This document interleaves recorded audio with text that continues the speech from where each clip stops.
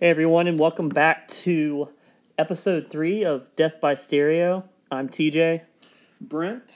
RJ. And we actually have a new segment for you all today.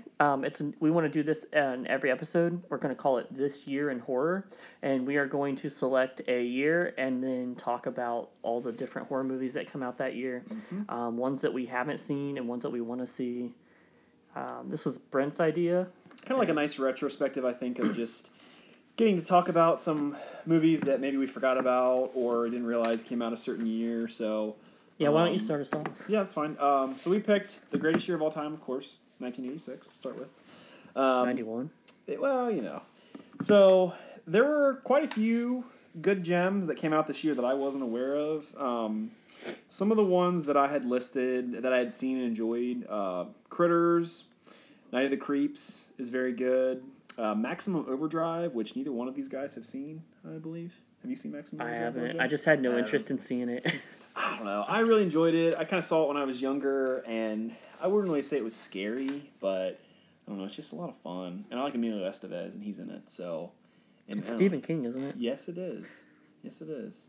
It's about some like killer vehicles, and I don't really remember. I know that's the part that didn't really. Well, but you watch like Transformers, and their vehicles that transform. So those movies are terrible. Well, hey, I liked some. I liked the original first one ones. was good. The first two were good. The Mark Wahlberg one sucked ass. That's when I left. But anyway, I don't remember how the trucks got. I think it was like a comet or something that made the trucks come to life.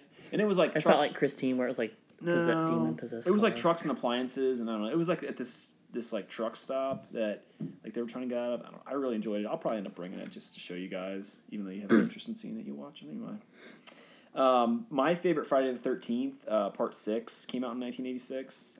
That's my absolute favorite one because I just felt like, first off, it has Tom Matthews in it, who I love, and Corey Feldman. So 2 for 2, a little bonus on that one. And I don't know, it's just funny. I just feel like it just has a good time, and it's kind of goofy and didn't take itself too seriously. And I don't know, I just like when a movie kind of leans into itself and doesn't try and like overachieve and kind of be what it is. Isn't C.J. Graham your favorite Jason? Yeah, because of that movie. He also had the best costume. I did like the costume a lot, and I think this was the first one where he was supernatural, if I'm not mistaken. It is, yeah. And then I just watched the Friday the 13th full series this year. Part 6 almost started like the second half of that series. Like It was all supernatural Jason movies, whereas like the first 5 were not really that supernatural. Well, and just now seeing all them this year. So he technically did not die until 5? No, he died in 4. 5 wasn't Jason. Okay, yeah. And then 6 is when they brought him back to life. Yeah. And I don't know, from somebody who didn't watch all the Friday the 13th until recently, I actually always knew Jason as like the supernatural killer. So, I don't know, I felt like after watching the whole series, that's just my... We'll have to do a spotlight on that whole franchise because, I think we all have different favorites, and it'd be interesting to talk about all those. Well, which is nice. I mean, it's nice that we can each bring up the positives, the negatives, and I'm glad that we have a different perspective on what we liked about the series itself. I know for sure that you and I have different favorites in the series. Yeah. Going through a few here, there's some I haven't seen. So Terror Vision, have you guys seen that? No. Terror Vision, I've heard talked about on a couple of podcasts, and I don't know, I really want to see it. I know that I think Scream Factory has a double pack with Terror Vision and I believe you're right. Yeah. There's another one. I don't remember what it's called, but that's something I wouldn't mind checking out. I think Terror Vision's on Amazon right now, actually. Is it? I think you're right. It's on Prime. Troll came out in 1986. I have not seen that, but I've heard kind of good things about it. What else was there? Got a couple. Vamp. I've never seen Vamp, and I've heard that's kind of freaky. Have you heard of it? That poster I've seen before that I've you seen had pulled up there, but I've never seen the movie. Yeah. I'm pretty sure it's a foreign language movie, isn't it? I think it is. It almost kind of reminds me of what From Dusk Till Dawn ended up being. Like, I love that movie. I do too. And I mean, if it's anything like that, I'm completely sold. But yeah, so I mean, there was just a few. The second Texas Chainsaw Massacre came out. Yeah, that's great. Seen that. I love Texas Chainsaw Massacre too. I would like to see it. Chopping Mall. I love that movie. The Fly are both movies I love that movie too. So those are 3 I have seen for sure. So I mean, 86 I think was a good year. Aliens also came out.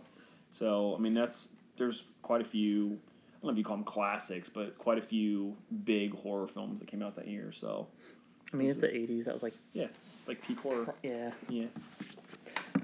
The one you didn't mention was Poltergeist 2, Mhm. and I'm going to actually talk more about that later in another segment, but I like that one a lot. I've never seen it, so... It's not better than the first one, but it was like a pretty good sequel. Is it the same premise? Like, is it the same Yeah. family and stuff as the first one? It's the same family, same premise. The older sister wasn't in that one, but the actress like died after the first movie, so she Was there like a reason in the story why she wasn't in there? Or did they just kind of gloss over? No, they didn't really. I don't recall if they said anything about it. But I mean, it was the daughter, the same little girl, and like the parents were the same actors, and it's essentially the same premise. It continues on from the first one. See, I like when they like.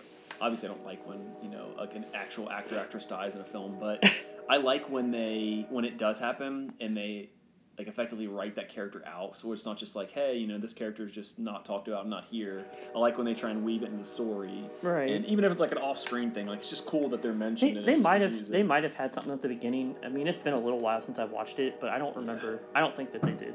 Yeah. He mentioned Night of the Creeps. That's one I like a lot from '86. Yeah. That's just a fun movie. Mm-hmm. I like all the callbacks and references to like other horror movies. Chopping Mall. You said you haven't seen Chopping Mall. I want to. That one's pretty corny, but I love that one. Like the name, like the one thing is I feel like it's mismarketed because the title and like the poster make it seem like a slasher movie, but that's not it at all. Huh? It's like killer robots. That sounds. I'm good with that though. But cool. Yeah, I like it. It's got Barbara Crampton in it. Nice. So, nice. And then you mentioned Friday 6. That was one I was gonna throw out there. Yeah. And The Fly, of course. The Fly is on a lot of people's like best horror movies of all time list. I mean, that's a remake. Like the original one with Vincent Price wasn't even as popular as the David Cronenberg one. But I mean, who doesn't love Jeff Goldblum? He's great. I have a young Jeff Goldblum too. Mm-hmm. He's got like a ton of hair. It's crazy. Oh. Some ones that I had never seen before that I thought looked interesting were You'll Die at Midnight and Monster in the Closet. Monster in the Closet sounds like it could be kind of corny, but both of those sound like pretty interesting movies that I haven't seen. I think it's funny that the poster for Monster in the Closet says, "It's coming out." I love taglines. I'm going to guess that neither of you have seen those. No, I haven't. Which ones were those? What were they about? Or do you have like synopsis on them? If not, it's fine. I can look them up later. Yeah, I probably can. Well, Monster in the Closet, what was the first one? You'll Die at Midnight. You'll Die at Midnight. I definitely haven't seen that. Some of these, if we keep like track, we could possibly watch those on our movie night. And it would be one that none of us have seen. Yeah. There's one called Entrails of a Beautiful Woman. That sounds interesting. Manhunter. I mean, of the ones I've seen, I think my favorite from that year would have to be Night of the Creeps or Texas Chainsaw 2. See, but in 1986, when Aliens, I think Aliens is great. The most significant one that came out is Aliens because or The Fly. The Fly, but I mean Aliens. How many Alien movies are there? I know. Not including the Predator movies. There's 4, and then there's Prometheus and Covenant, so 6. Predator's in that same realm, though. I mean, yeah, but I would have to say the most significant movie that came out that year that started really something was. I would agree. If I had to pick my favorites real quick, I would say Night of the Creeps, Critters, and Maximum Overdrive. And obviously Friday the 13th Part 6. Those are my top 4. We need to I would also go with Friday the 13th Part 6. You like that one? I do. What's your favorite Friday the 13th? I would say Friday the 13th Part 6. Oh, really? Oh. I like the costume. I just like. Wait, there's. Were you gonna say you like the comedy? No. You started to. No, I wasn't. I said I like the costume. Ah, damn it. That's why you don't interrupt. Damn. But I don't know the storyline, the plot line. Some of them, I can't remember which one it is. It's maybe when it goes from 4 to 5. 4 is the one where he's not in it, right? That's Jason, 5. 5. Yeah. One of them he dies in a blue jumpsuit, a green jumpsuit, and then he comes back in a blue jumpsuit. Like as he's. I think when you told us about this before, you were talking about 5. And I know in 5 he is wearing a blue jumpsuit, and he's got, like, the blue on his mask a little. Is that that's probably what you're thinking of, I think.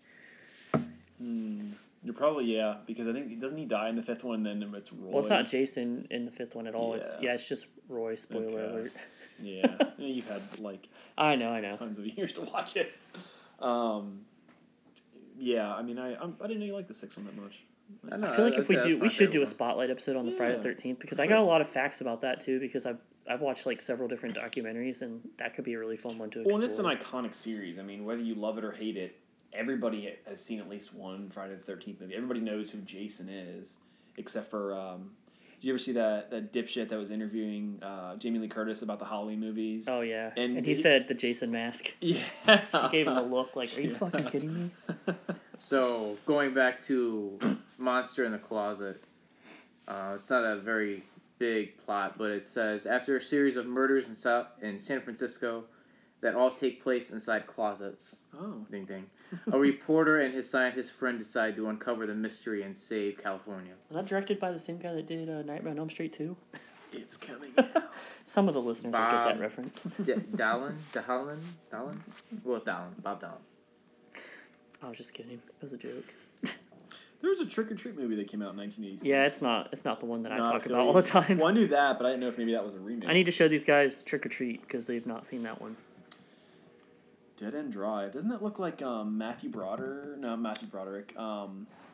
Who is the guy in There's Something About Mary? Matthew. Oh, Matt Dillon. Yeah. I think it looks like The Crow.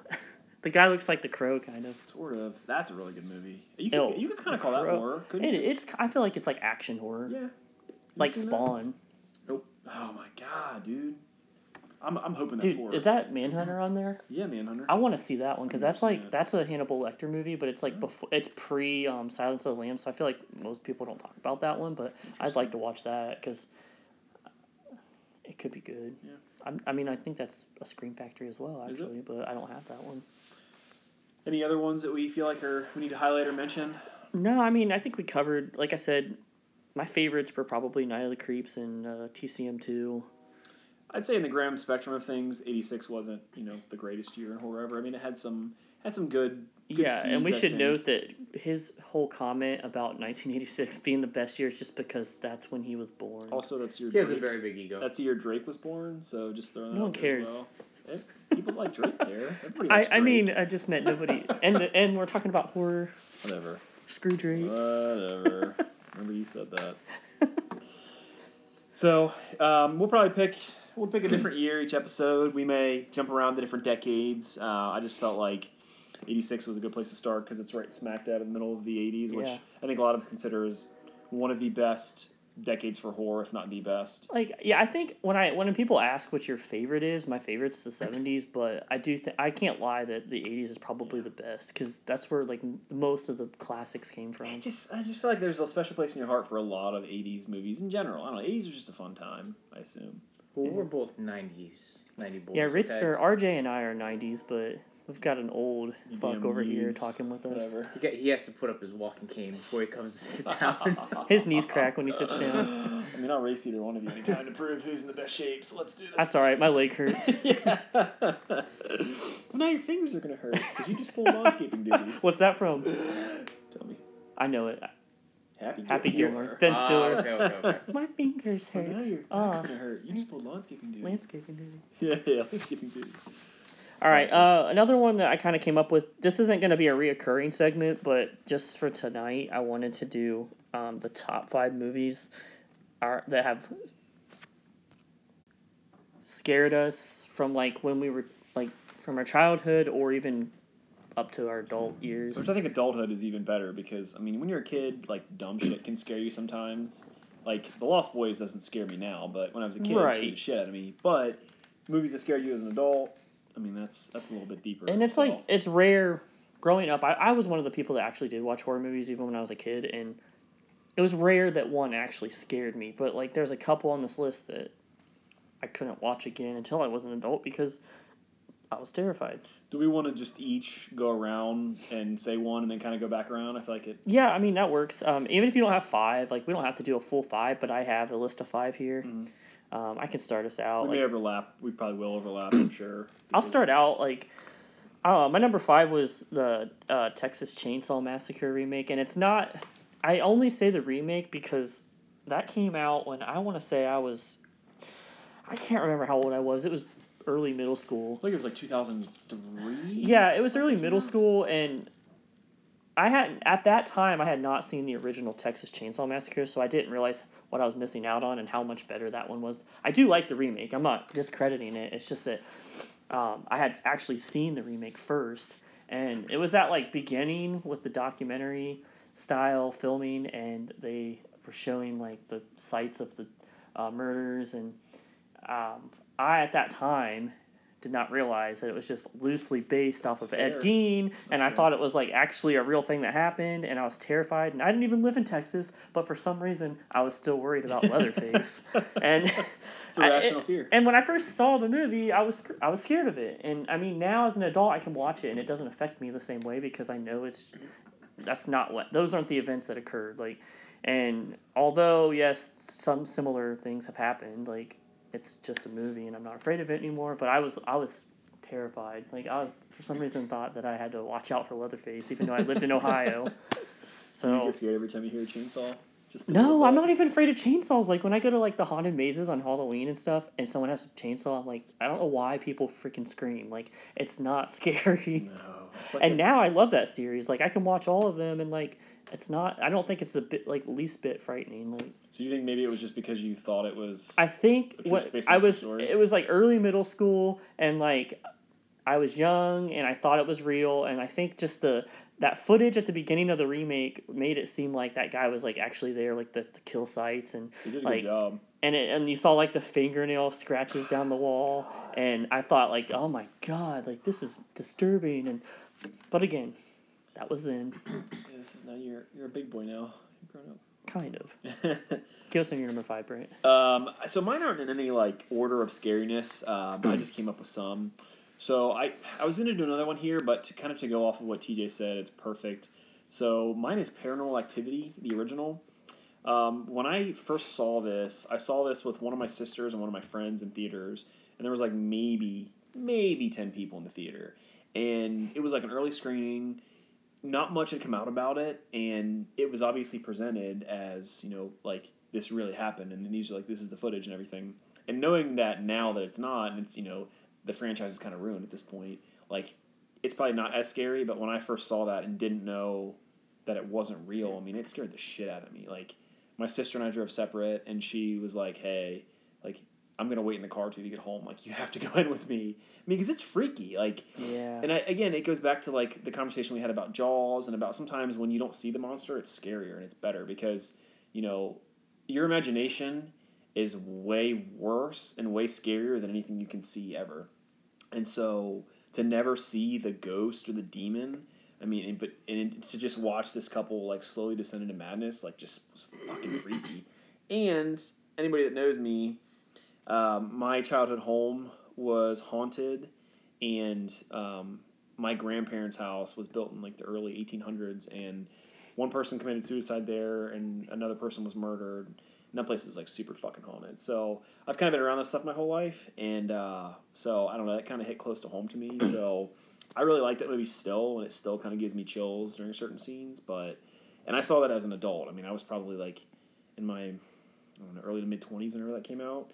And it's still like it scared the shit out of me. So I really enjoy that because it like I feel like once you're a certain age, you think like, oh, nothing can scare me anymore. Like I'm a man, and to have something like that like freak me out was it was very cool. So I really enjoyed it. I still love the first one. Like I know the series got a little bit much, but I still like the first one. Like I only own the first one, and I'll rewatch that one. It's good. Yeah, I wanted the other. It was effective, and like the way they filmed it, it was good. Did his job. RJ. I would say my one I'd start with would be the original It. It ruined clowns for me forever. I was after I'd watched it, I can't even remember how much I watched of it.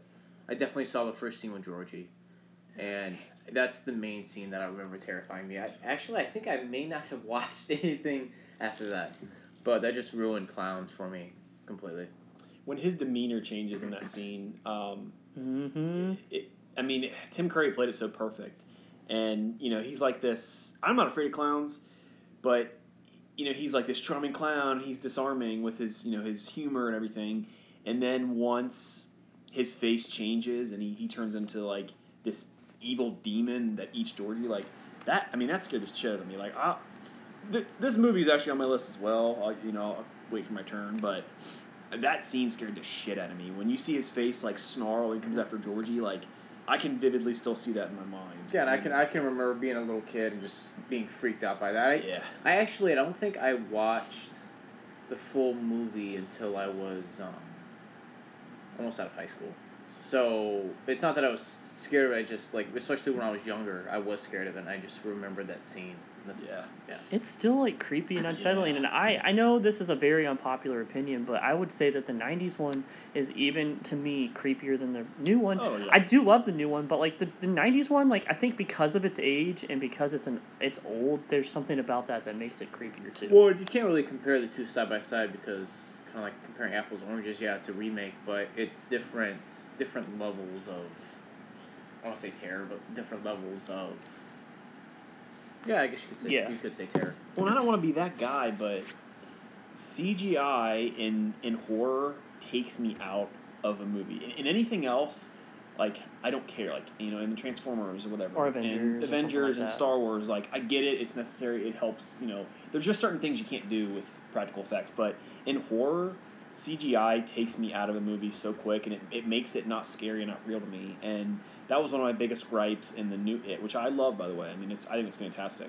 But the scene where he eats Georgie's arm, like I remember sitting in theaters, like kind of on the edge of my seat, anticipating when it was going to happen, and then he opens his mouth up, and like it just shoots out, and it just looks fake, and I'm like I remember thinking in theater, like. Fuck. Like that it was just more totally, effective when they had it. It just totally took me out of it. Go ahead. No, I was gonna say that's saying something because it was a TV made movie. You can't really. It's hard to compare the two, like he said. It is, but it was more effective in some parts. It was, and like the scene where in the original, you remember this by now, where there was like a little girl or a little boy outside her house or his house, and the kid's on a tricycle, and there's like laundry spinning, and the kid sees Pennywise, and he's dancing and doing his thing, and then it spins around, and like you can briefly not see him a few times, and then all of a sudden it spins around again, and you can see through the sheets like his face turns, and he's coming after this kid, and then all of a sudden he goes and gets the kid. You don't see anything, and you just see blood, and you see the tricycle wheel spinning. Like I got chills telling that. Oh, like, I know. That part is creepy. And I'm not afraid of clowns. Like I don't give a shit about clowns. I'm not afraid of clowns. I'm afraid of Tim Curry. Yeah, Tim Curry. I mean, even his old wheelchair ass, like put that makeup on him, he is freaky. But yeah, I mean, I definitely agree with you on that. I mean, it's on my list. I don't mean to kind of like go out of turn here. No, you're fine. I mean, that's definitely it'll be. We'll just start. You'll be the one starting. Yeah, that's fine. I saw this kind of young as well, and I mean, I wasn't afraid of clowns then, not afraid of clowns now, but watching that movie now still, like, is very freaky, and there were parts of the new one that I think were definitely freaky and very good, and I liked Bill Skarsgård's interpretation of Pennywise. I'm not somebody that hates when somebody goes out on a limb, like different characters of the Joker, like we've talked about. I can appreciate Jack Nicholson's Joker and Heath Ledger's Joker because everybody puts a different spin on it. I don't want the same guy do the same role every time. So I really enjoyed both, but the original one still definitely freaks me out. You want me to go? Okay. Yeah, we'll just spin back around.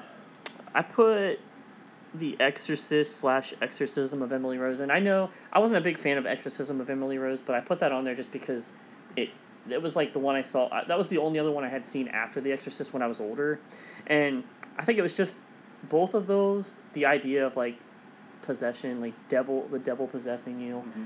Again, this was like early middle school years, and I had this like I would wake up sometimes at like 3 a.m. and like that was always called like the devil's hour. Yeah. And like I had always like I would just freeze in bed like thinking like oh fuck like I hear a noise like the devil's gonna possess me, and like again that was a movie made in the 70s, and again I know the follow-ups weren't as good, but it was that effective that like I was in middle school, and I don't personally believe in that stuff, but like at the time I did, and like it freaked me the hell out because like I thought that I was gonna get possessed, and I kept waking up at like in between 3 and 4, and like I would get really hot and like hear noises and think that I'm about to get possessed. And well, if you remember, the same thing happened in Paranormal Activity because the film would always stop at like a certain time. And Amityville, I think it did Amityville Horror too. Exactly. And so The Exorcist was also on my list. I saw that for the first time in its completion. Again, in my 20s, and it scared the shit out of me. I mean, it's still for a scary. movie in the 70s, like, I just felt like it did such a good job of like the mood, the atmosphere, and not showing you a ton. I mean, and I don't know. I feel like ghosts and like demonic possession scare me more than like vampires or werewolves or like anything else. Like because that stuff theoretically could happen. Some people believe that in that stuff for sure, or believe it's all around us. Like so to me, because it could be real or might be real, like that scares the shit out of me. And The Exorcist is very good at what it does. Well, and the thing is like I just said, I don't even believe in that stuff, and it still scares me. Yeah. Like it's like I want to believe in it because it's fun to be scared. Yeah. But that shit still scares me to this day. Going off of both of what you guys said, the Possession that came out in 2012, that was probably. I haven't seen that. Have you seen it? I think I have. I'm pretty sure. There's a. Does it have Jeffrey Dean Morgan in it? I can't remember. Okay, sorry, go ahead. The plot of it is this little girl finds an antique wooden box, and it ends up being. That's the one. Yeah, that's the one with Jeffrey Dean Morgan. It ends up being the thing. It's a Jewish belief in demons. They call it the Dybbuk, and that's what they keep the demon in, is that little box, and it basically possesses this little girl. And I've heard that's good. It is good. It is very good. I enjoyed it, and it gives you a little bit. I can't say it scared me, but it gave me chills. Again, though, it's that theme, that demon possession, like that shit got to me when I was younger, and another one that goes along with that is you mentioned it, the Amityville Horror. The original one is really fucking freaky. That didn't scare me for some reason, like the other two. It did. I guess because I like that story of like like this ideal like American family moves into this home and it's a new life for them and all of a sudden things just start to go wrong and it's like they're descent into madness, and I think it's the idea that scares me, and it's like I'm like a sucker for little shit like eyes in a window, or like I guess I don't want to be shown the monster with a flashlight. Like you insinuating the monster's there or something like sinister's around, I think to me is scarier than like, hey, here's the big thing over here, look at it. I feel like I enjoy that because I feel like I've mentioned a few like that, like with Jaws and with Paranormal Activity, and certain things where like you either very little see the monster or you never see it, and I really like that. So yeah, it's fair. Do you guys have more? Do you want me to? You can go. I'll try and think of another one. I mean, I have a list of 5, but I'm just gonna skip to my number 1 because I want to discuss it before we go on to our movie reviews. Yeah. But and I mentioned this one because this is my movie next month that we're going to do for movie night. But my number 1 was Candyman because again, it doesn't scare me now, but I saw that when I was in like the 4th grade, and that shit scared the hell out of me. Like I could not go into the bathroom for like a while by myself because like I was too afraid that he was going to be standing there in the mirror like looking at me. And there's a part I don't want to tell you, damn it. I can't really say the part that really scares me because you haven't seen the movie. So, good thing I'm showing this next month. I'm intrigued that I'm excited to see it, especially now that you said that, because if you have that over, like, It and The Exorcist and some of these other movies, like, I'm excited to see. I mean, I'm not expecting to be as scared as you were as a kid. Yeah, I don't want to overhype it either. But I'm excited to see it. Well, it's a fucking great movie, but it's not scary now as an adult. But you guys could probably watch it next month with me and see where I was afraid of it as a kid, probably. I have a funny story to go with that. So I mean, really quick. Yeah. The Bloody Mary thing back, like when you were a kid, did the Bloody Mary stuff scare you? Like if you say it did, exactly. And like I think the Candyman movie is. I remember doing that in high school. Yeah, and that stuff scared me when I was a kid. Like when going into a dark room and saying Bloody Mary like that freaked me out. Mm-hmm. And Candyman is this very similar story to that. So if you can imagine the Bloody Mary like urban legend or whatever you want to call it from back when you were a kid, like it's like that. I think it's funny, like, everybody thinks, like, oh, it's not real and it's stupid, but it's like nobody wants to test it, You're like it's funny until somebody's like, go do it. And you're like, what don't you do it? You know what? I changed my mind. It could be real. So, back, I think it was like 2012, was my first ever Horror Hound convention, and I had yet to see any of the Candymans. I know who Tony Todd is because he was in the remake of Night of the Living Dead. And the Final Destination movies and, like, all kinds of stuff, yeah. But he's been in a lot of stuff. So... I met Tom Savini, who is, a horror legend, is responsible for a lot of stuff that we love today, like Night of the Living Dead. So he did Friday the 13th makeup work. Yeah, not the one you guys like. Exactly. But the one that's my favorite. Well, yeah. So I had just met Tom Savini and got his autograph and was BSing with him for a few minutes. And my family and I were like standing in the middle of this room because it was our first convention and we're kind of getting lay of the land. And all of a sudden, Tony Todd comes over and he's like, "Hey, I'm going to use you guys as cover." And we're like, "For what?"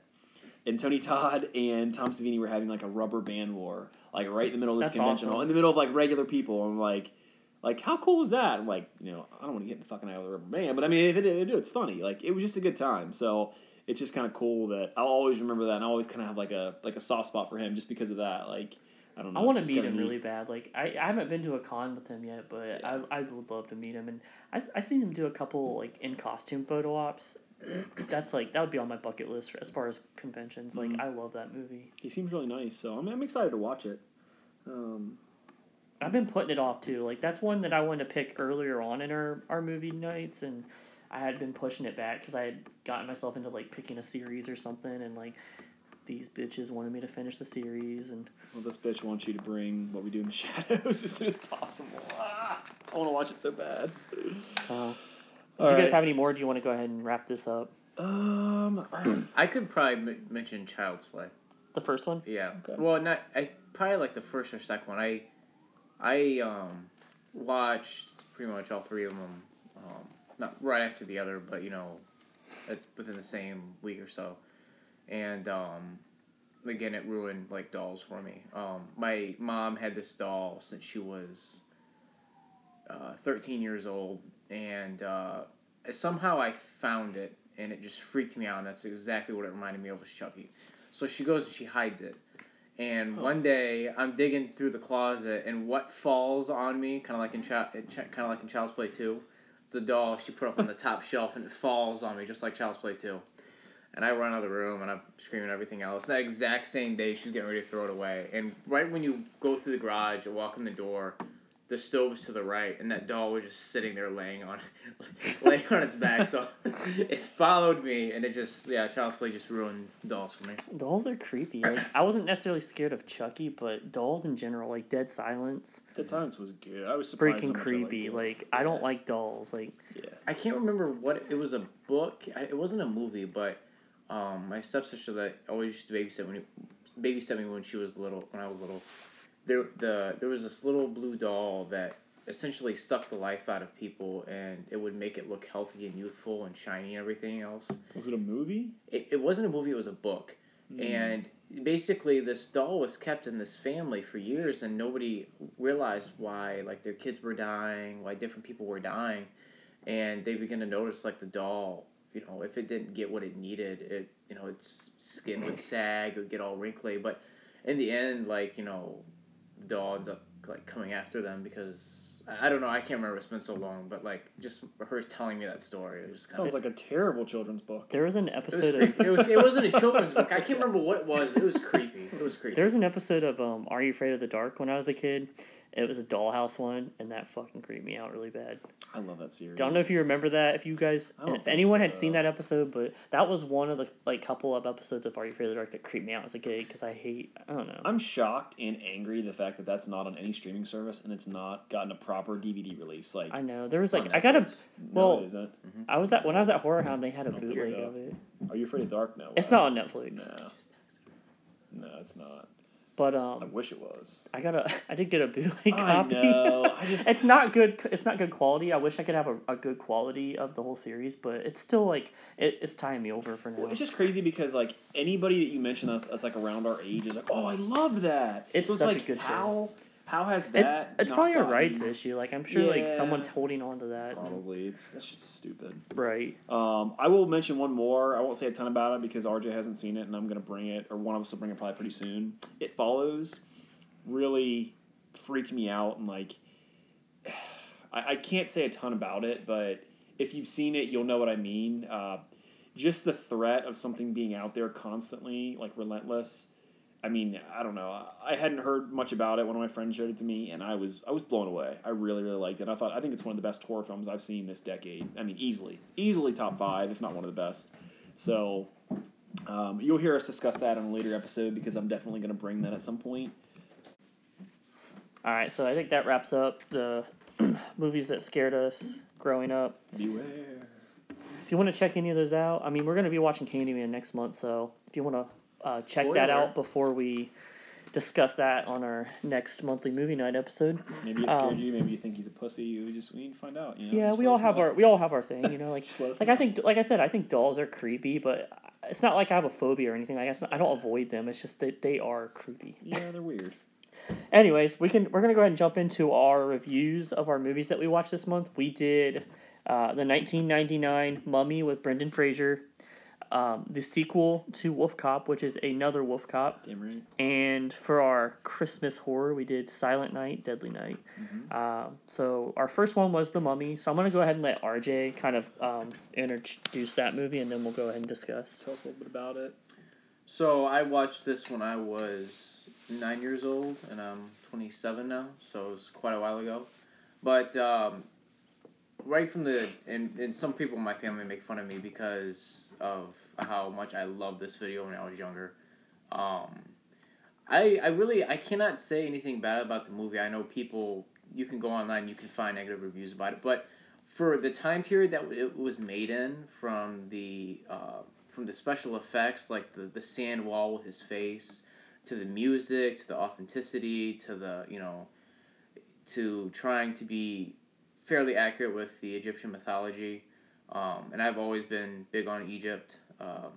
It's a very well done movie. I think it's not over the top. It has good, I think, fairly good actors.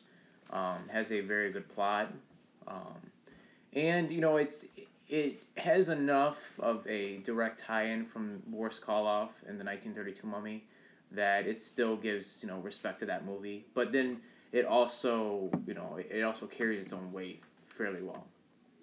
Yeah, it's interesting because RJ is our resident Universal Monster. He's a huge fan and probably we would call expert. Oh, for sure.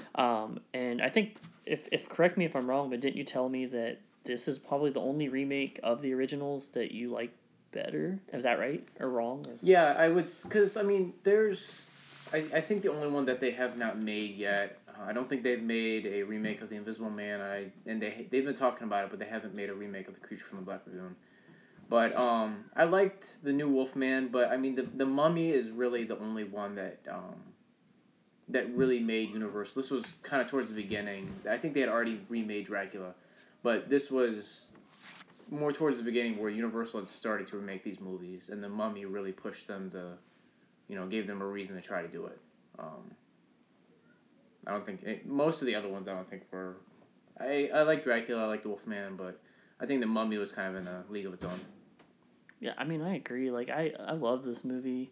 I remember going to see The Mummy Returns in the theater because I was so pumped because I love the first one so much. And I watched the original Mummy just like the last few years, and I honestly probably do like the remake better myself.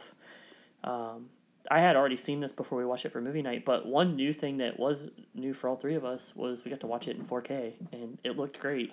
Yeah, I noticed a lot. Like, I had never, right in the beginning, seen when they show the pyramid and it's zooming out. Mm-hmm. I don't remember being able to see the individual blocks on the pyramid.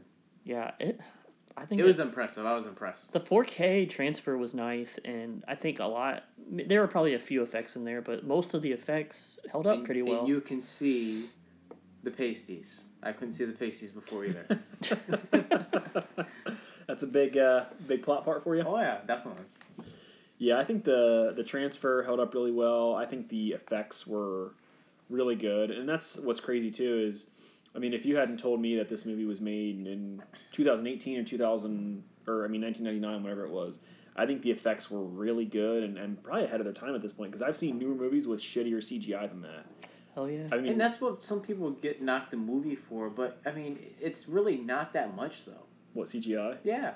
I mean, the face in the sand was really, the main CGI part. Once he gets all of his organs back, there's really not a ton. Well, there's not a ton of CGI. There's the walking like skeleton type mummy was CGI. Yeah, and then when he calls those some of those guards up, some of that CGI. But the bugs are. And the bugs, but I mean, it wasn't it wasn't blatant. Like, it wasn't like a piece of shit Michael Bay movie where, like, you know, the trees are CGI and, like, everything Yeah, I'm not is. complaining about it. I'm just saying, like, there is a lot, but it's not bad. Like, it's good. I mean, you know, as if you could probably tell by listening, like, I'm not a huge fan of CGI, but I loved it. I mean, Like Return of the Mummy, you know, that, like, the Scorpion King, you know. That was terrible. That just, you know, there's this huge build up to seeing him, and you see him, like... And it looks like you're playing I just want to Tomb get up Raider. and walk out of the theater now.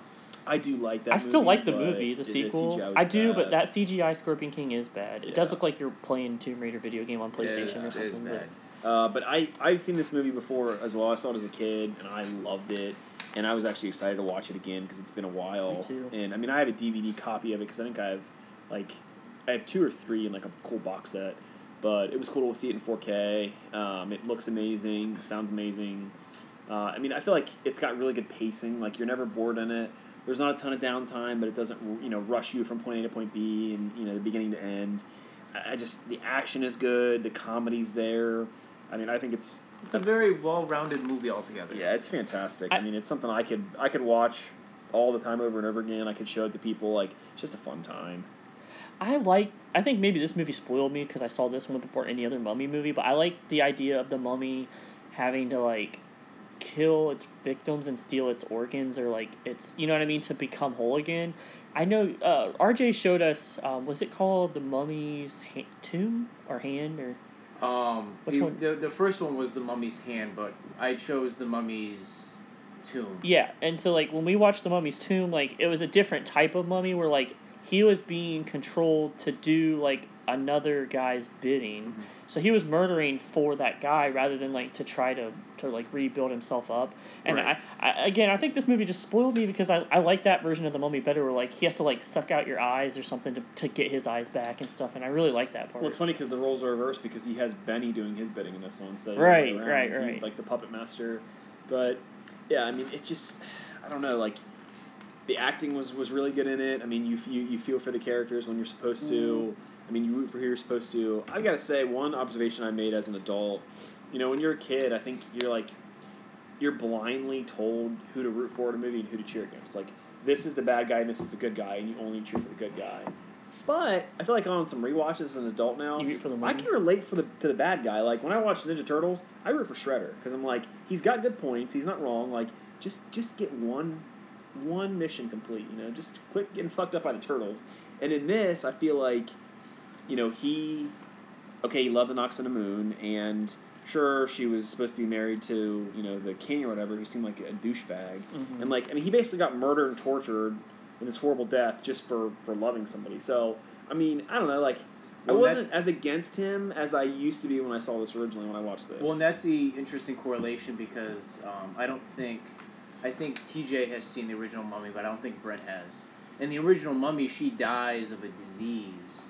Like in this one, they create, like I said before, they do their diligence and do their, you know, respect to the original movie, but then they go off on their own, where on this one, they kill the Pharaoh, and that's why, you know, she ends up killing herself for the guards killer. But in the original one, she dies of a disease, and all he wants is just to bring her back. Yeah. And the guards catch him, and he's, you know, it's essentially illegal.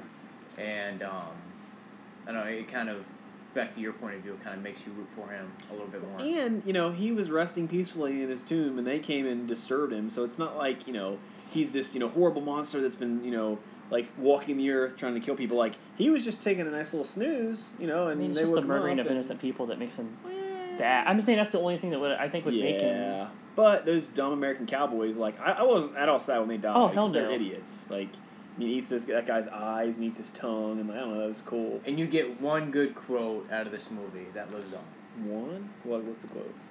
Bugs? What bugs? I hate bugs. I like Benny. You're on the wrong side. You're on the wrong side of the river. I know, but I think that's the only one that's actually, like, quoted after Yeah. I don't know. I'm trying to think. I feel like there's a lot of good one-liners. Brendan Fraser, in my opinion, this was his best role by far. I've seen him in a few other things, but I root for him hard. I feel like he really fit, like, the action star mold in this, where normally he's just, like, kind of goofy. Mm-hmm. But I don't know. I thought it was really good. Okay, so we'll go ahead and do the ratings now. Again, this is one of my all-time favorites. I gave it a solid 5. you can nitpick it apart if you want. You can find negative things about any movie, but I think it's really good, especially for the time period that it came out in. Yeah, I gave it a 4.5. I'm biased. I love this movie as a kid, but there are I went ahead and like subtracted a 0.5 just because there are a couple small parts that probably didn't hold up as well effects wise, but it's not that bad. Like I love it, so 4.5 for me. Yeah, I gave it a 4.5 as well. I was excited that you picked this because it's a movie that it's not one of my all-time favorites. Like it wouldn't be like top 10 for me, but I love it, and it's something that I always enjoy watching. If it's on, I wouldn't turn it off. I mean, it's a really fun watch. I mean, it's got a love story for people that like that. It's got some horror kind of scary elements. It's got action adventure. It's got a good story. I mean, I feel like it's a complete movie. It's got everything. Anybody could find something to like about this movie, and I feel like not a lot of movies can say that. So, I mean, this was my highest rated movie that you've brought. Haven't given the elusive 5 yet. But it's elusive. It's very elusive. But no, I love this. I would recommend it to anybody, even if you've never seen anything else about any of the Mummies. I think it's a good standalone series by itself. And if you like the original Mummies, that's great. This can kind of build on that. But if not, this is its own thing. And it's got 2 sequels. I've seen. Well, the spinoffs too. I've not Scorpion seen Kings spinoffs. Well, I have. The second one to this is actually really good as well. I like enjoyed this. it. I like Mummy Returns. Some of the CGI effects, but it's got a lot of the same actors and actresses, and continuity is big for me. So I like this series a lot. So it was a very fun watch for me for sure. So yeah, cool. so thumbs up from all of us. That's for almost sure. like a Hall of Fame for all three of us because I mean me and you were shy of a 0.5, but yeah. Like that's pretty close. Like we don't get very often that we're all that close. No, and I think we all unanimously recommend this for sure. Anybody that hasn't heck seen yeah. it, I mean, do yourself a favor and watch it. It's a great time. And I mean, I would watch the whole series. Honestly. Yeah, for sure. They're fun, for sure. All right, so Brent. moving on to another Wolf Cop. So, if you remember the last episode, I had showed these guys Wolf Cop, and it told the story of a small town drunkard police officer Lou Garou, who really didn't give a shit about his life or anybody else's life. He was drinking his way through, his job life, mid-40s probably. He gets incidentally turned into a werewolf and becomes a badass wolf cop. So this was the direct sequel. It basically picked up where the original left off, and we find Lou fully embracing his wolf cop alternate persona. He's not running from it. He's not hiding it. He's kind of flaunting it. He tries to keep himself locked up during full moons, but he inevitably will break out and try to stop all the crime and mischief. What's the lady's name? Do you guys remember? Which one? The lady, cop? the chief. Yeah, I gotta find that because I feel like it was like Daisy, but I don't think that's what it was. No, it wasn't Daisy. I honestly can't remember. I apologize. If you want to look it up. That's okay. Yeah, I'm gonna look it up because I mean she's a big character because she returned. She was probably my favorite character in the series. She was really funny. These 2 movies. Someone else returns. That's supposed to be People dead. return. It's Wolf Cop. I forget his name too, but. Oh jeez. Wolf Cop. Cricket. I know. Cricket. I'm pulling it up now. Another Wolf Cop. Come on, damn. Taking forever. The poster for this is freaking sweet. Tina Walsh. So Sergeant Tina Walsh. So she was the deputy along with Lou from the first movie. She's now the sergeant because obviously they killed the other sergeant who was a shapeshifter. So again, just a reminder that we are spoiling things in case this is your first time listening. Yeah, so we'll spoil the crap out of everything. But so Tina's taking charge, and Tina kind of has the wolf cop kind of on a leash and kind of uses him to her advantage to help fight crime. But she also is trying to keep him hush hush because the town is like there's whispers of a wolf cop, but some people think it's fake, and she's trying to keep it that way. So it was kind of fun. And then Willie Higgins makes a surprise return from the dead. So it turns out that he was kidnapped and put in some like jello-looking goo and put on ice, and a shapeshifter very violated, and a shapeshifter assumed his body. So he's back with a little bit of a twist. Kevin Smith is actually in this as well as Mayor Bubba. which was kind of cool if you're a fan of any of Kevin Smith, the Jay and Silent Bob movies. So, yeah, so basically Wolf Cop is back. He's fighting crime. There is a guy named, pretty stupid fucking name, his name's Sidney Swallows. He's like this, supposed to be like this rich, playboy philanthropist who came back to the small, crappy town of Woodhaven, and he's trying to, make it great again. And he brings this brewery called, was it like Chicken Milk? He's like Chicken Milk. Chicken Milk. Which is, you should know they drive that into the ground. Fucking name also, but he makes this chicken milk factory, and he basically, it's a way to infest anybody who drinks it with impregnate them, infest them with like this little like alien shapeshifter. So.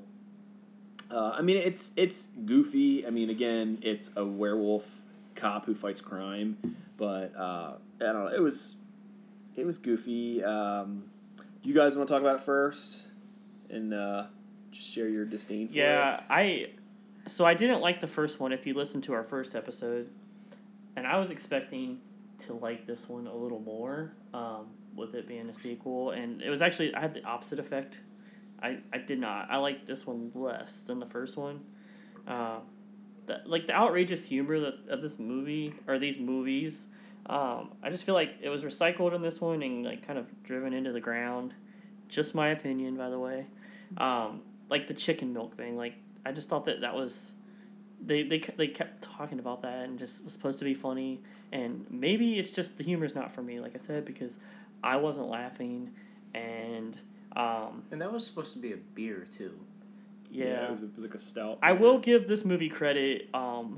With a sequel, you always want it to up the ante, and this did that. Like it made it more outrageous, and so in that aspect, like it was a successful sequel.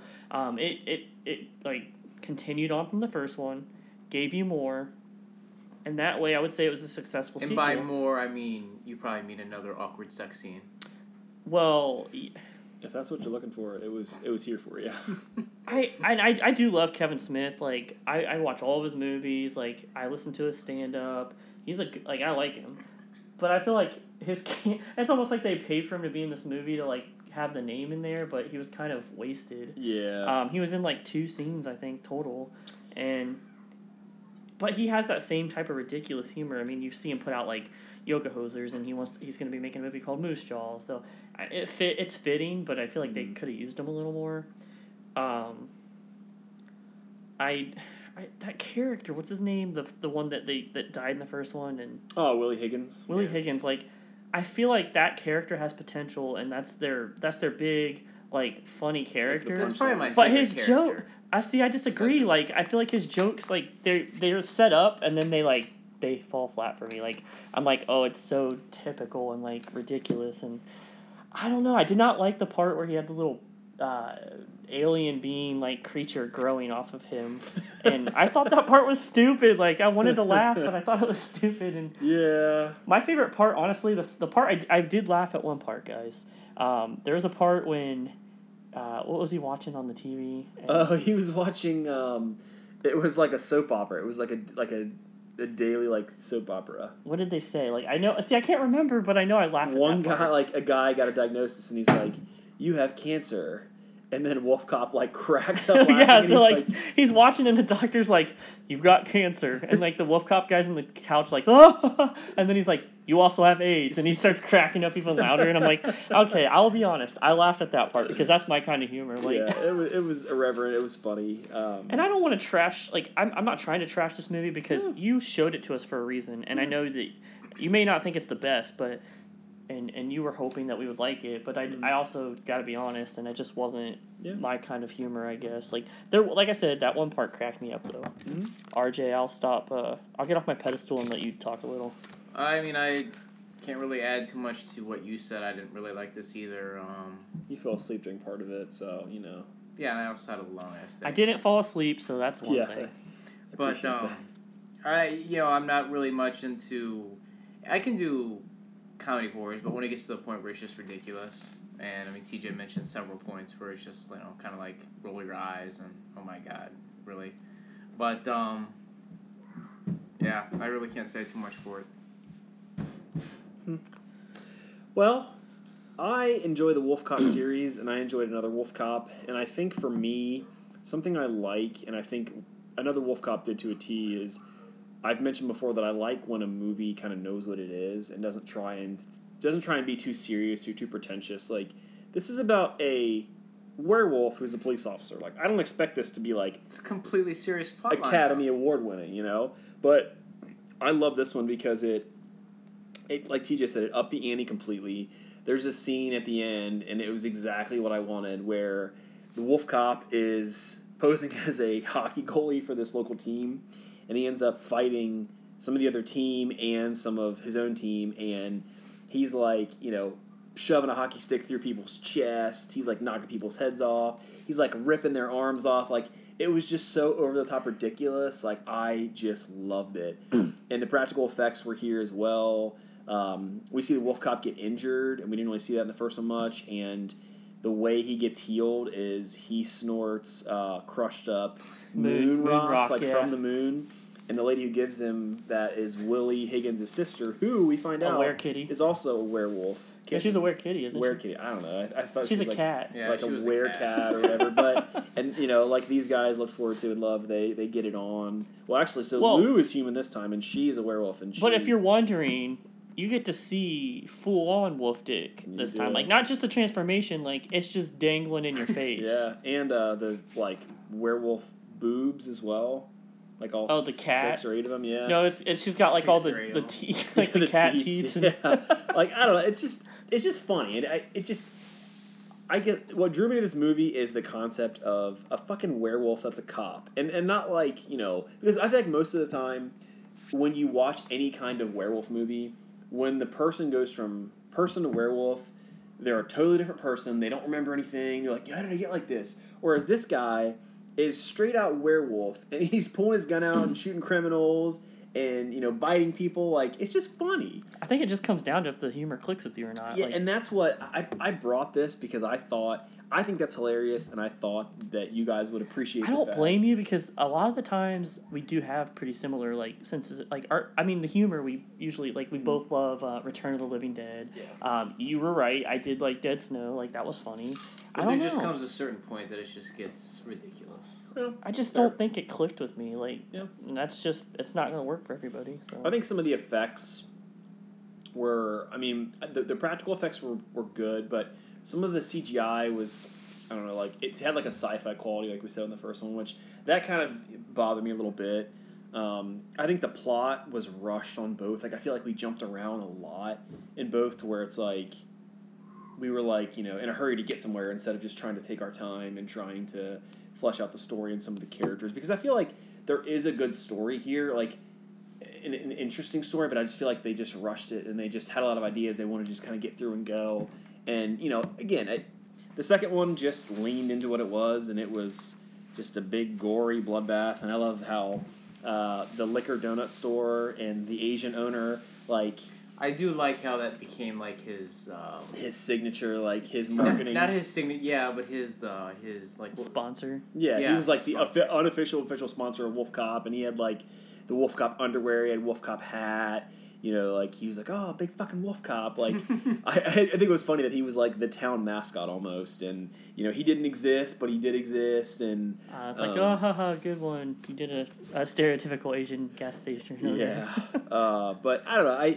I think it was funny. I mean, it's not my favorite series by far, but I really enjoy Wolf Cop, and I just think it's, I don't know. I think you'd have to watch it to see if it's for you or not, because I thought that these guys would at least enjoy it, and it was kind of just me on that front. But I don't know. I appreciate the effects. I appreciate, you know, the fact that they didn't try to be too serious, and they basically just said, you know what, we're gonna be a big fucking guy in a Wolf Cop outfit, and we're gonna go get into some mischief, and it was fun. So I mean, they left the door open for there could be another Wolf Cop, there could be another Wolf Cop. I mean, I think they definitely left this to where there could be more, but I don't know that we'll see another one, because I mean, they were definitely low budget, and I think they're definitely kind of a niche thing that not a lot of people have heard of or have seen. So, you know, time will tell if we get any more, but you guys want to give your ratings for it? Yeah, I gave this one a 1.5 out of 10. Out of 5. I gave the first one a 2, and I like this one less, so I went ahead and give it a 1.5. Yeah, so I gave the first one a 2.5, and I gave this a 1.5. Yeah. What do you think was, a whole point lower on the second one as opposed to the first one? It just, like I said earlier, just, when it just gets to a certain point, that's just ridiculous. I mean, I can appreciate what you said, and it makes sense, yeah, too, but, like what TJ said, when, that little thing's coming out of his stomach, and, there's just little points that's like, okay. Yeah. My point less was, honestly, the main thing is, in the first one, I did kind of like the shapeshifter storyline. In this one, I didn't really like, what were the aliens? I think they were shapeshifters too, I think. Well, yeah, but it felt like alien stuff. Yeah. And I don't have anything against aliens, but it's just that I didn't really particularly like that. And like, the plot in this one was, instead of what they were doing before, they're trying to impregnate, because they couldn't reproduce. It was wackier. So that whole point was them making this beer or whatever it is, this chicken milk, whatever you want to call it. And, Yeah. So TJ's sneering right now for everybody that everybody can't see. So I gave this a 2. No, you gave it a 3. Did I give it a 3? Mm-hmm. Okay. I gave it a 3 out of 5. So a 3 for me is, it's enjoyable. It's something that I like this one a lot better than the first one. I feel like the first one is just, kind of a vehicle to get us to this point. Because, I feel like the first one kind of wasn't sure what it wanted to be, whereas the second one just totally owned it. So I think it was good, worth a watch. Again, not my favorite series ever. I wouldn't recommend it to a lot of people. I think it'd have to be to certain people that I think would find that funny. But I don't blame you for trying it though, because based on other things that we've talked about and you've shown, it does seem like something I might have enjoyed. And I could see where some of the jokes, you want to laugh, and you could see where there was a good joke there, but the punchline kind of fell flat. But I think it was a good effort, and I'm glad that somebody decided to make a werewolf cop movie, because it's something we never had before. So I appreciate the effort of not just remaking the same movies and trying to reboot the same tired franchises and trying something different. So that gets some points for me as well. So I think we pretty much covered it. So another Wolf Cop. We can't unanimously recommend this one for sure, but you've heard what it's about by now. If you think it sounds funny, give it a shot.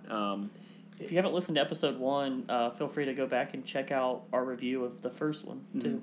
Yeah, and I found this at Best Buy. It was kind of a limited edition 2-pack.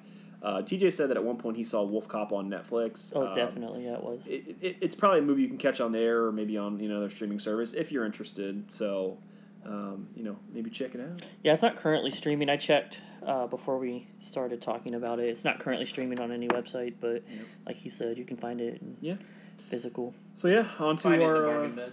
Well, just find it in your mother's house. So we're gonna move on to our final movie. RJ's of the mother night. loves that wolf dick. She does. You're the one that keeps talking about it. What can I say? It's mesmerizing. Oh yeah. So movie 3, I picked Silent Night, Deadly Night. I wanted to go with a Christmas horror for December, and I had already shown these guys Black Christmas and went with Silent Night, Deadly Night. This movie follows a kid named Billy.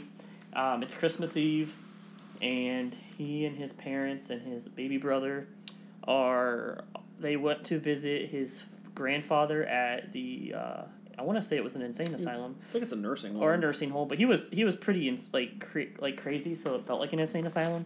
Anyhow, they're on their way back from visiting Grandpa, and they're getting ready for Christmas, and they get stopped on the side of the road by a guy dressed like Santa. Santa he just had held up a liquor store, killed the guy that worked at the liquor store, and he stops them on their way. $30. Yeah. And so he stops them, and the dad rolls his window down. The guy pulls a gun on him. He shoots the dad. The car. He tries to drive away, but they crash. Billy gets out of the car and runs and hides. He kills the dad, and then the mother is assaulted and killed. Raped. Yeah, she wasn't. I don't think she was raped. She was just kind of like sexually assaulted and then we'll killed. Get to that later. Yeah.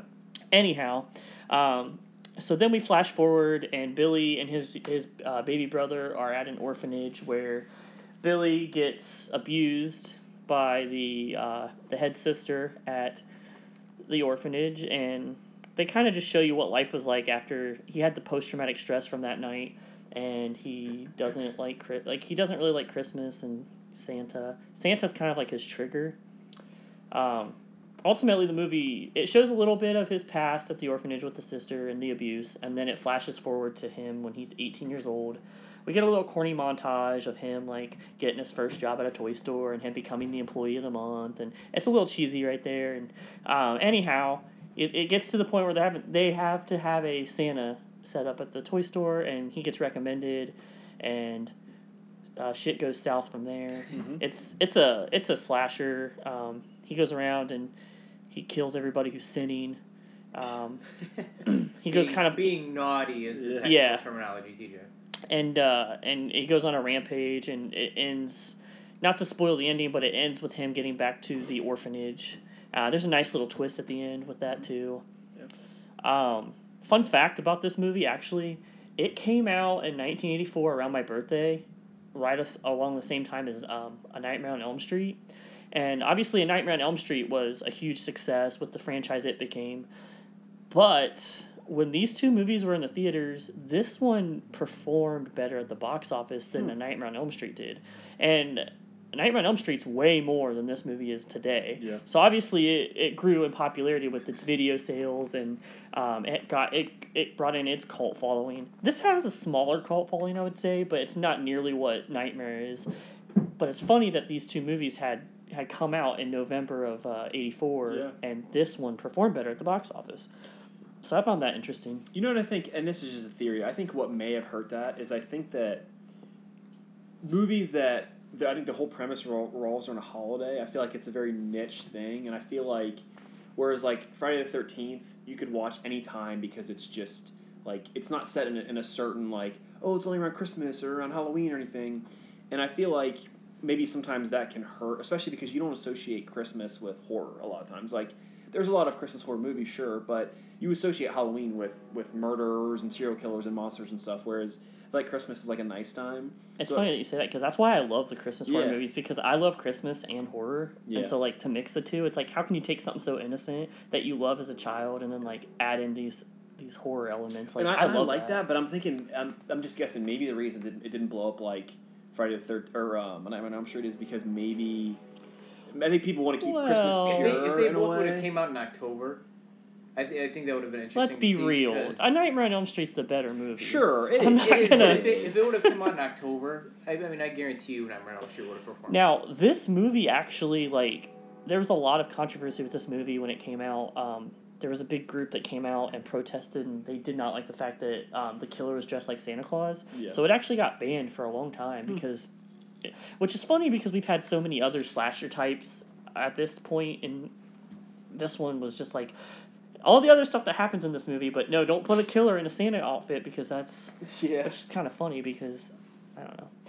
Anyway, so that's the summary of the movie. Again, we've mentioned this earlier. Spoilers.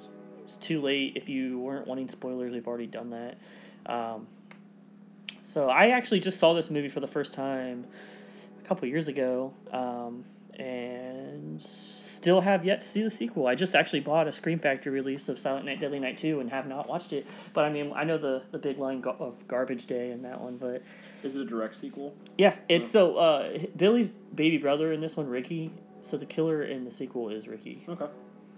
So, anyways, these two gentlemen's first viewing, what you guys think? Yeah, I really actually liked it. So I've seen a lot of posters and advertisements for this because Scream Factory just did a re-release of this, and you know, if you're big in the horror community, Scream Factory and Arrow are two of the biggest companies that, you know, release older films or, you know, films that didn't get a lot of love, or sometimes they just do really cool versions of stuff. And so I feel like a lot of people have been getting this lately, and I've seen on people's Instagrams and Facebooks, you know, a lot of people posting about this. So I loved the artwork on it, and I was just very curious to see it. I really enjoyed it. Like you said, I think it was cool that it took something so innocent, and everybody associates Christmas with, Santa and people being nice, and it's a time, to be good to people, and kind of flips it upside down, and, Santa, quote unquote, is a rapist and a brutal killer. And it was cool that, Billy was like trying to, even at the orphanage, he was trying to just stay away from, Christmas and Santa. Like he didn't want to be a part of it. He wasn't trying to ruin it. He just didn't want to be a part of it. And then, the head nun was like forcing him to be a part of it, and she was like trying to like make him face his fear and, hope he'll be cleansed or cured if he just faces it. And, for him to get triggered later. And I kind of thought it was interesting, when we see him, I thought just putting on the Santa suit was going to trigger him and he was going to kill spree then, but he was okay with it. He was fine with it. And then, he sees that girl with her boyfriend, and he is like kind of trying to rape her because she said no. Yeah, he for sure is. That's what triggered him. So it was funny to me that it wasn't just Santa that set him off. It was Santa, and it was that combined with seeing, like the flashback. When he was peeping on those people having sex and he got abused by the soccer room. Yeah, like so he kind of flashed back with his mom and Santa. I think that all set him off. So it was just funny that, I thought that, they put the Santa suit on him, he's gonna go fucking nuts, and it wasn't. I mean, he was fine. He was nervous, but he was fine with it. And then, he sees, basically like a flashback of his mom being raped, and it was that guy and her boyfriend, and he just went nuts. And I don't know, it was cool that it was almost like he was like in a trance from then on, and just talking about people being naughty, and I like that he killed people with an axe. That was cool. Mm-hmm. I have a giant crush on Linnea Quigley. Linnea Quigley, I love you. And she was in this naked as always because that's what she does. Yeah, and this is before Return too. Yeah. I mean, just looking fucking fox. And I mean, her part was kind of small, but it was just kind of cool to see her play that little role. And it was neat to just see him go around and pop a little boner because you saw her naked. Yeah, it may or may not have happened. I'm just so used to it now. Whenever she's on screen, she's naked. Like, I think I'd be more surprised if she wasn't naked. I think I'd be a little angry about it. Like, this is what you do. Like, I mean, what are you doing to us? So, it was just enjoyable. It was just fun. I didn't know exactly how the twists and turns were going to go, where it was going to end up. I mean, him ending up at the orphanage, and is he going to kill all these little kids? Is he not? And then he ends up obviously being stopped, which I was surprised at that. I kind of thought that we would get more of like almost like a bigger ending, and then he was kind of just like stopped before he could really do a ton of damage. Like, obviously, if you think about kids being murdered, I think the shocking part for me at the end that I liked was how they shot the wrong Santa. Like they thought it was Billy, and it was actually it was the deaf priest. Yeah, the deaf priest. So he didn't hear the cop shouting like, "What are you doing?" And so he didn't respond, and the cop shot him and killed him. And which is it's funny, like some like stuff today, like people getting shot and people freak out, and it was just crazy how they were just kind of like, oh, well, it happens, and the cops just were like, well, it is what it is, whatever, and kind of moved on. But from they just kind of go on with their. That's what I'm saying. It's like it was like, well, we shot a deaf priest, no big deal, Right. We'll go back to our regular lives and patrol and stuff. But no, I really enjoyed it. I mean, I hoped to like it, and I expected to like it, and I wasn't disappointed. So it was definitely an enjoyable watch for me. So nice around Christmas too. RJ. I was really I didn't really know what to expect going into this movie, but I have to say I really liked it. I was impressed. With what TJ had said about Nightmare on Elm Street, I would say that this movie probably didn't even have half the budget that Nightmare on Elm Street did. Oh, absolutely not. And I think it was. Wait, you think this had less? Not even half of. No, Elm Street was really low. Budget-wise? Yeah, I'll look it up right now, but Elm Street was low too. Well, but I mean, to make this movie, you didn't need a whole lot, and that's what I really appreciated about it. Is they really didn't need a whole lot of special effects or anything like that. They just found a couple of buildings that an old orphanage building, an old store, and I was impressed with it. I was very very pleased. I think what you might be thinking of is, I mean, the budget of the Nightmare series overall, and like the later films when he transformed a lot. Because in this one, he wasn't really like much of a CGI character. He was more just like kind of a guy in a costume in the background. Yeah, but there's a lot more special effects. Like even the makeup. I looked it up.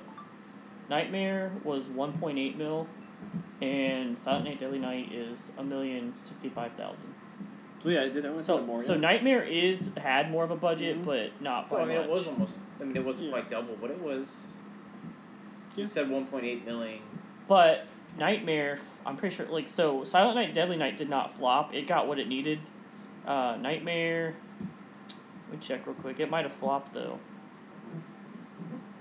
What, Nightmare or? Nightmare on Elm Street did not. Yeah, so Nightmare on Elm Street flopped. Like, it didn't make back what it used. So it lost money? Yeah. I didn't know that. And Silent Night Deadly Night made back what it needed at the box office, so it was a little lower budget, but it still, performed better than Nightmare did, surprisingly. Sorry, go ahead. No, I mean, that was my point, that it just, it didn't have a lot of money, but it didn't need a lot of money to do this well. No, I agree. Yeah. And I think the saddest part of this is this boy. I mean, the highlight of every young man's teenage years is appreciating boobs, and this guy was just, it ruined for him. Did you see her boobs though? I don't remember seeing them. No, but I mean, when his mom's getting murdered. Yeah, you did. When he he was saying raping. He rips open her shirt just for a random reason, her boobs flop out, and that's what he sees. And every time, he has a flashback, it's a woman, topless woman, it just ruins it for him. It's just... If he's into women. No, he is, because I think what really bugged him was that girl flirted with him, and he had flirted back, and I think he, was interested in her, and then I think he was bummed when he found out that the little short, stocky... asshole guy that was kind of his boss, kind of not, was the one that was with her, and I think he was in there because he was kind of pissed and kind of shocked, and I think it was just a trigger, honestly, because he killed her. He didn't have any sympathy. He just killed her. Once he was triggered, but if you watch again, he flirted with her and she flirted back with him. Yeah, he did, but that was before it got triggered in his mind. Yeah, that's what I'm saying though. But I think he liked her, and that's why I think he followed them back, because he liked her and he was kind of. Oh, I thought you were saying that he just killed them because he was jealous. No, my bad. No. He killed them because he was triggered, but before that, he liked her, and he didn't, because he was a normal guy. He was giving that little guy shit, and he was a normal dude, and then obviously he gets that flashback, and he just changes into a killer. But I agree with you. I mean, it didn't need a big budget because the kills were simple but effective, and it didn't need this, these effects and CGI. Like an axe to the head is good enough for a lot of stuff. And yeah. He ends up putting that guy on the antlers, hangs him on the antlers, which was cool. Which we've seen that a few times, which I liked, and I don't know, it was cool. I enjoyed it. It's something I'd watch again. So I gave this one a 3.5 out of 5. That was my rating. So I ended up giving this movie a 3. It was definitely a good watch for me, and it was something that I would watch again, and it'd be fun to just pick up some of the stuff I missed the first time and just, see if some of the theories I thought, still hold ground at this point after a rewatch. So, solid movie for me for sure. RJ? I gave this a 4. Like I said before, I was impressed with it. I didn't have very high expectations, but I was very pleasantly surprised. I enjoyed it. I thought it was a good pick, TJ. And that's always nice, is when you kind of go into something and you either don't have any expectations at all, or they're kind of low and you're pleasantly surprised. And it's a lot better than when you're excited about something and it doesn't meet your expectations. I think that always sucks, and it kind of hurts a little bit more. So yeah, it was a good choice for sure. So. All right. Well, I don't have any ridiculous reviews this week, but I will be bringing that segment back either next week or for our next Spotlight episode for sure, because we definitely like doing that one. We want to give our next movies for the January movie night, in case you all want to prepare and watch before we review them, since we do spoil them. Brent will be picking 30 Days of Night. Mm-hmm. That's not currently streaming for free on any sites, but you can rent it on Amazon Prime for $2.99. I will be doing Candyman, as I mentioned earlier in this episode, and I'm checking to see if that's streaming for you all. Yeah, it's not streaming currently either. It's just available to purchase, the physical copy. RJ, what was your movie next month? I will be doing the 1941 version of The Wolfman. All right, so classic. Wolfman, which is probably, I would say The Wolfman is probably my favorite classic Universal Monsters movie. Creature from the Black Lagoon isn't far behind, but I would say Wolfman's number 1. I'm trying to see if it's streaming. Does he fight any crime as a police officer? No, by he does chance? not. No, he does not. He also doesn't have a 10-foot dick that he wags around. Yeah. You don't see it. You don't really know that. You can't say that for sure. Wolfman's not streaming for free either. It's just available to rent as well on Amazon Prime for $2.99. So at least Wolfman and 30 Days a Night you could rent if you wanted to. Hopefully those become available for free though. So if you guys want to save some money, we all have a budget. All right, guys, that's all we have for you. If you want to hit us with your suggestions. Your comments, Yes. good, bad. Tell us how good we're doing, how much we suck. If you want to, comment on any of the movies, tell us what you thought.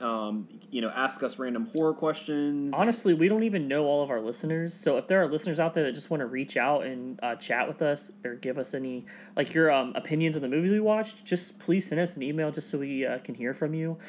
Those of the listeners that we do know in our personal lives, we know who you are, but I mean, anybody can email, and the email is deathstereopodcast@gmail.com. deathstereopodcast@gmail.com. Yeah, I think I'm going to create an Instagram page for this pretty soon. I mean, it just helps to have as much of a social media presence as you can. So it'll let us interact with people a little bit more. So stay tuned for that. But we're planning some good stuff for you guys outside of our regular movie nights too. So we are looking forward to this. Yeah, if you've made it this far for 3 episodes, we love you. We appreciate you. Thanks for sticking with us.